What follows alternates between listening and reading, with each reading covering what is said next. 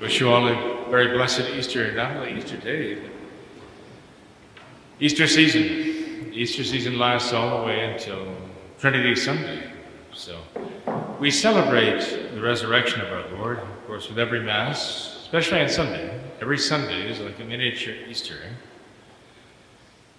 But this period of time especially, we celebrate with great joy the resurrection of our Lord.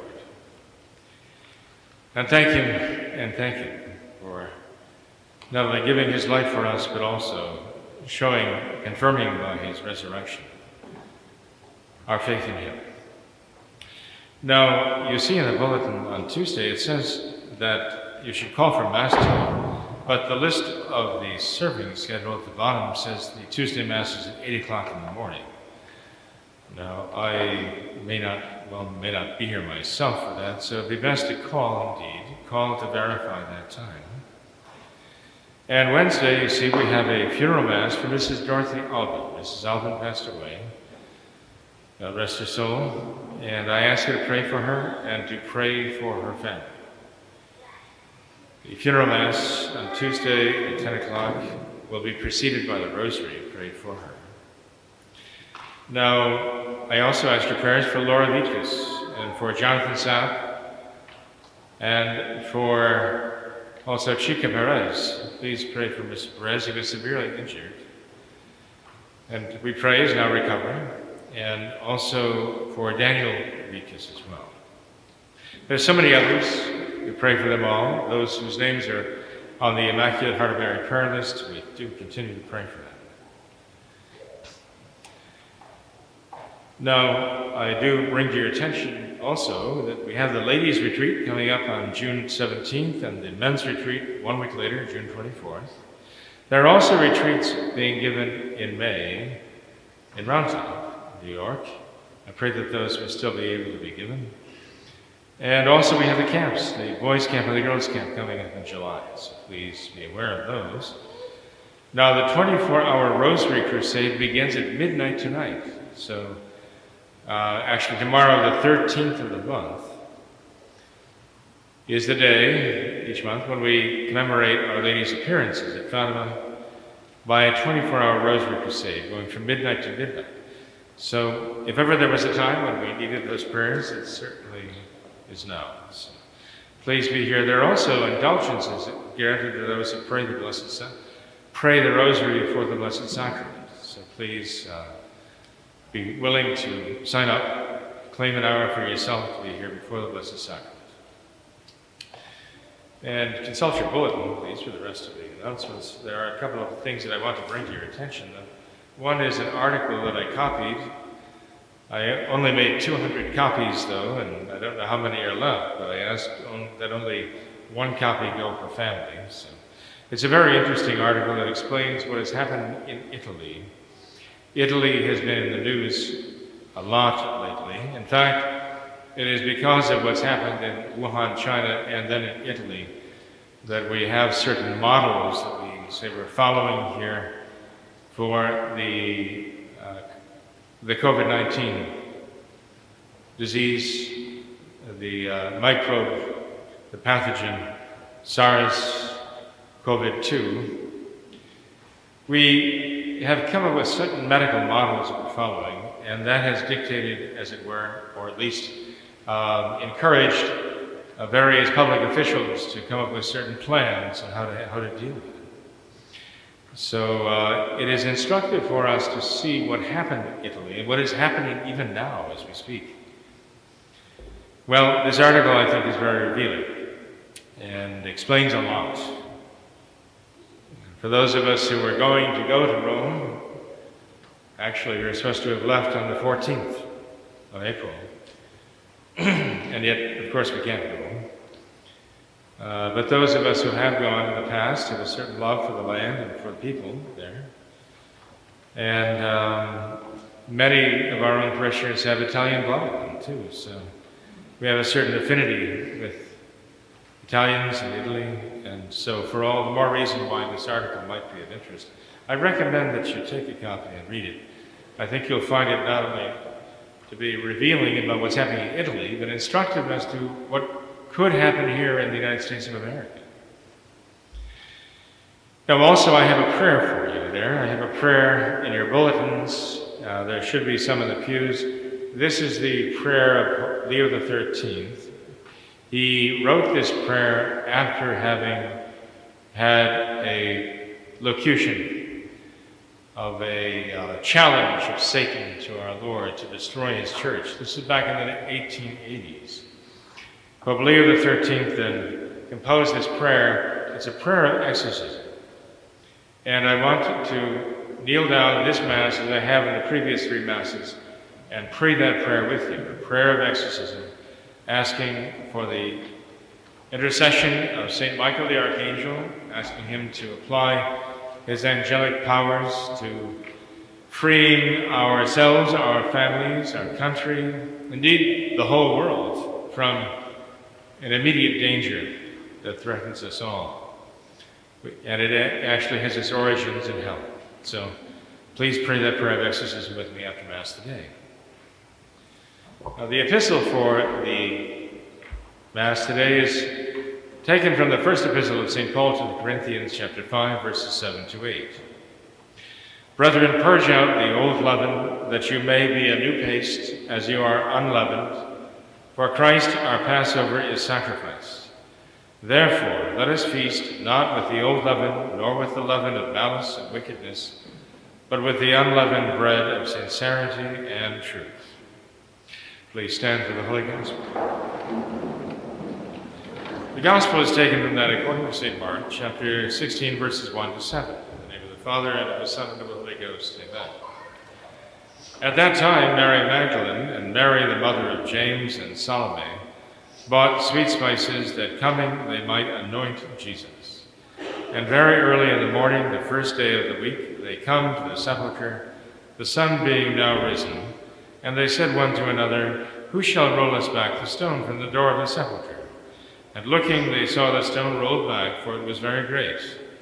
And entering into the sepulchre, they saw a young man sitting on the right side, clothed with a white robe, and they were affrighted. Who saith to them, Be not affrighted. You seek Jesus of Nazareth, who was crucified. He is risen. He is not here. Behold the place where they laid him. But go tell his disciples and Peter that he goeth before you into Galilee. There you shall see him as he told you. Thus far the words of today's Holy Gospel. Please be seated.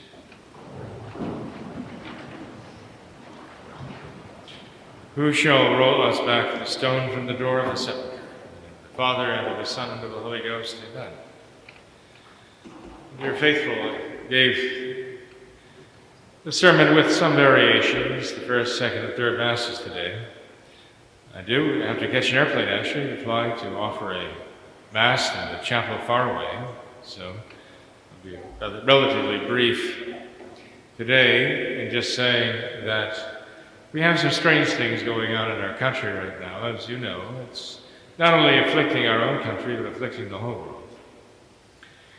And it has started really under the auspices of the Communist Party of China in Wuhan, and spread from there. Some say this virus was even manufactured, as it were, in a sense designed. I don't have the expertise to know, but of course, it's quite possible. We are dealing with communists, and communists have their own way of doing things, unfortunately. But we see kind of echoes in this mentality in our own country, and this is what concerns us. You see, what we know as communism in the world today actually looks back to a kind of a father of Marxist thought. His name is Karl Marx. They all seem to, the communists in the world today, they all seem to draw back to him as sort of a patriarch of communism. And he brought the basic ideas of the communist system into being. At the fundamental root, at the root of all his understanding, is who human beings are. And Karl Marx said that human beings are nothing but economic animals, that everything they do is all about the economy. All they care about is the economy, meaning their standard of living. The things of this world, that's what he says defines who we are. So that's why we see Marxism and the communism that comes from it as being simply atheistic socialism. It's atheistic because it doesn't believe there's a God or that we have souls or anything spiritual at all. That we human beings are nothing but chemicals, as simply that, nothing more, as the ground under our feet, the food we shove into our mouths, and the corruption that flows from our bodies in the grave. These are just chemicals. That's all there is to us. There's nothing more. And so the idea of Marx was that the value of the individual human life was determined by the party, that is to say, the communist system that came from his thought. So that the Communist Party is actually the determining factor. It determines the value of all of the lives, all of the people, I should say, the lives of all of the people who are in its control. And of course, the value of the individual life depends upon what value that person has to the party, to the Communist Party. We have a similar idea when it comes to abortion here in America. We don't have the Communist Party necessarily dictating, but we say that the mother has her own life and she determines what value the life of the child is. If the child's life is valuable to her, then it has value.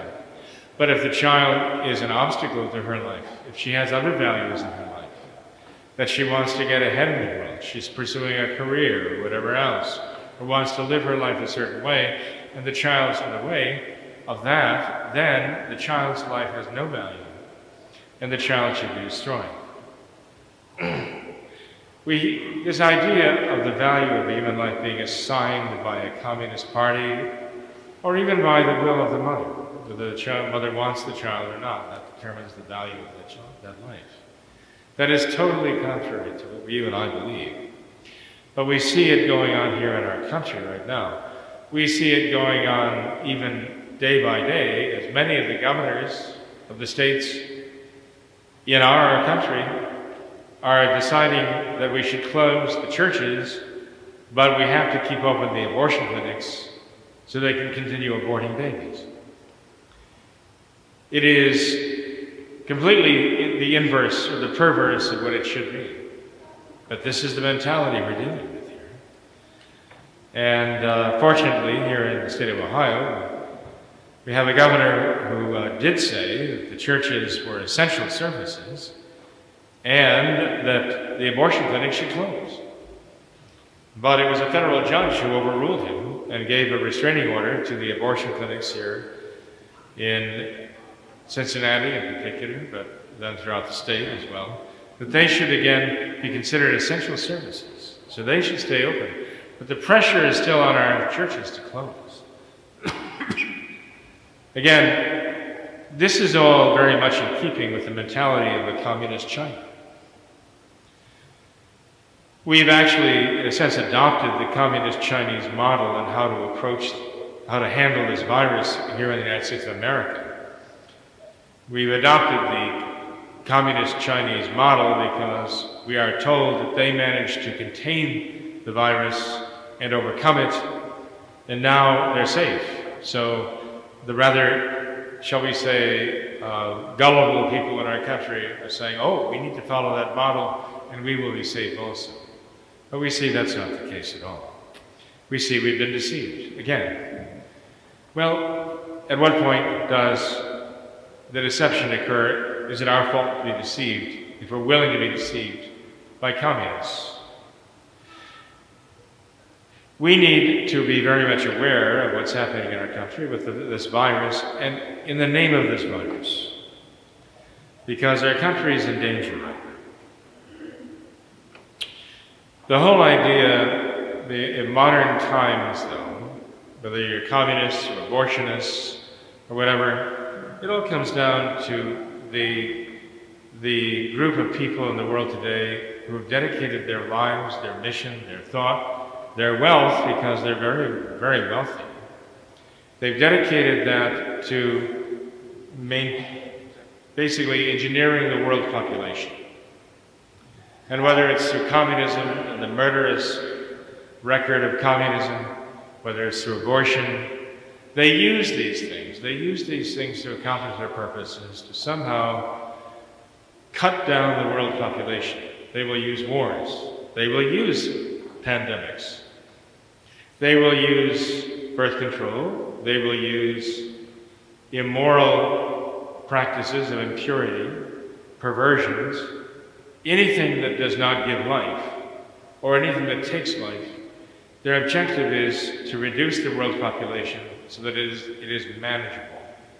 And when I say manageable, I mean so that it can be managed by them. So when you have the zero population growth or the negative population growth, people realize we're dealing with the minds behind all of these things. Whether they're the murderous regimes or the abortions or whichever, or even the gross immorality and perversions practiced today. As long as they do not give life and tend to take away the lives actually given. As for euthanasia, for example, the supporters of the whole euthanasia movement. You know, the same idea. They regard man as an economic animal, nothing more. In other words, he is like a cow, like a member of a herd, and they regard the human race as the masses of humanity. And that's why they regard the human race itself as like a gigantic herd of human beings. They're just a herd. And you have to cull the herd, you have to manage the herd. You have to keep the numbers down to a certain level. You have to keep the quality of this livestock up to a certain level. That's how they regard the human race. This is how Satan regards the human race. It's exactly how Lucifer regards the human race, which is why we call upon St. Michael at the end of Mass today to help us confront this. What does this have to do with the resurrection of our Lord? The answer is everything. Because this is the big lie. This is the big lie. This is Satan's big lie. He doesn't want human beings to regard themselves as creatures of God, and each one being created in the image and likeness of God. He wants to separate us from God. He wants to, as it were, socially distance us from God. He wants to distance human society from God. And if ever that applied, it certainly applies now, that our society is socially distanced from God. And this is why we are experiencing all of these things. This is what happens. When we try to play God, we invite Satan himself to exert his influence and take control. Therefore, the resurrection of our Lord is really the truth. It is the truth. It is the truth that stands against all of this. The resurrection of our Lord is the single truth that stands against all of that. Why? Because the resurrection of our Lord confirms everything he taught us, everything he said. There were those who thought that our Lord's words, our Lord's promises, all died with him on the cross. They thought that all that our Lord had taught, all the hope he had given, had been buried with him in that grave. But when our Lord rose from the dead, how differently things looked, how that changed everything. Because that was confirmation of everything he said. It was confirmation of all of his promises with regard to everlasting life. It was all true. When our Lord says, "Not by bread alone doth man live, but by every word that cometh forth from the mouth of God," Now we know that is all true. These are the words that our Lord addressed to Satan, to Lucifer in the desert. We read them at the beginning of Lent. Not by bread alone doth man live. What a perfect answer to those who would say that man is nothing but an economic animal.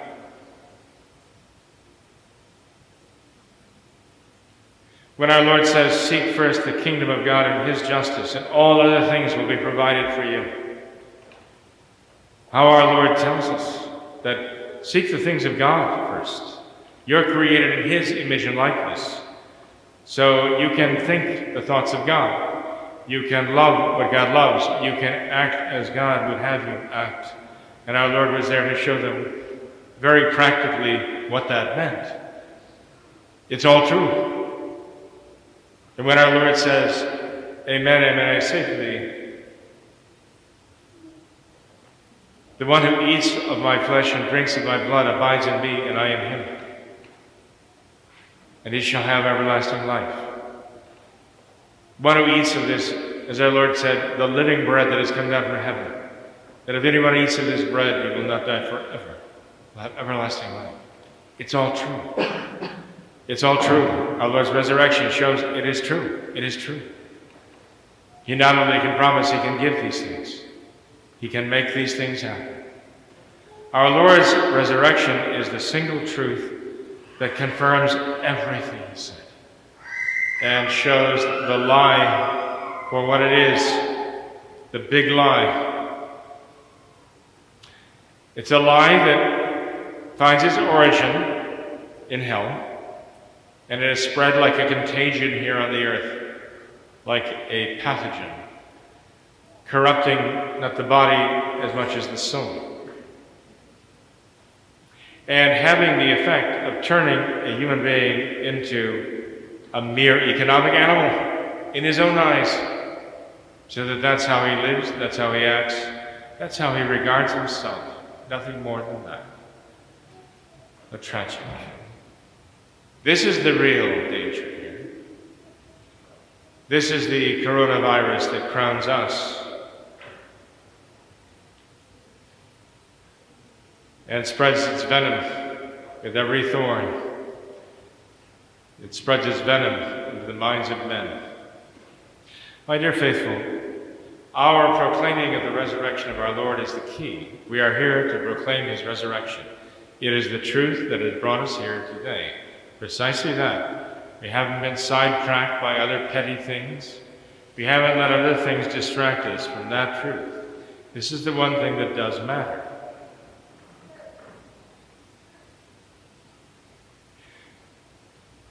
So I ask you at the end of Mass to call upon our Blessed Mother, who under the title of Her Immaculate Conception is the patroness of our country. And I ask you to call with me St. Michael the Archangel and ask him to come to our aid also. We say in the prayer that this dragon, the symbol of China, right? And I'm afraid communist China now. This serpent with its venom, that's what virus means, actually, venom. The serpent with its venom that is actually crafted in hell. That serpent be turned back. That its venom be neutralized by the only antivenom, the only antidote there is. That is the grace of God. We ask our Lord to give us a strong faith in his resurrection and never ever to fall into that illusion or delusion that we are nothing but economic animals. God forbid we should ever regard ourselves that way or live that way.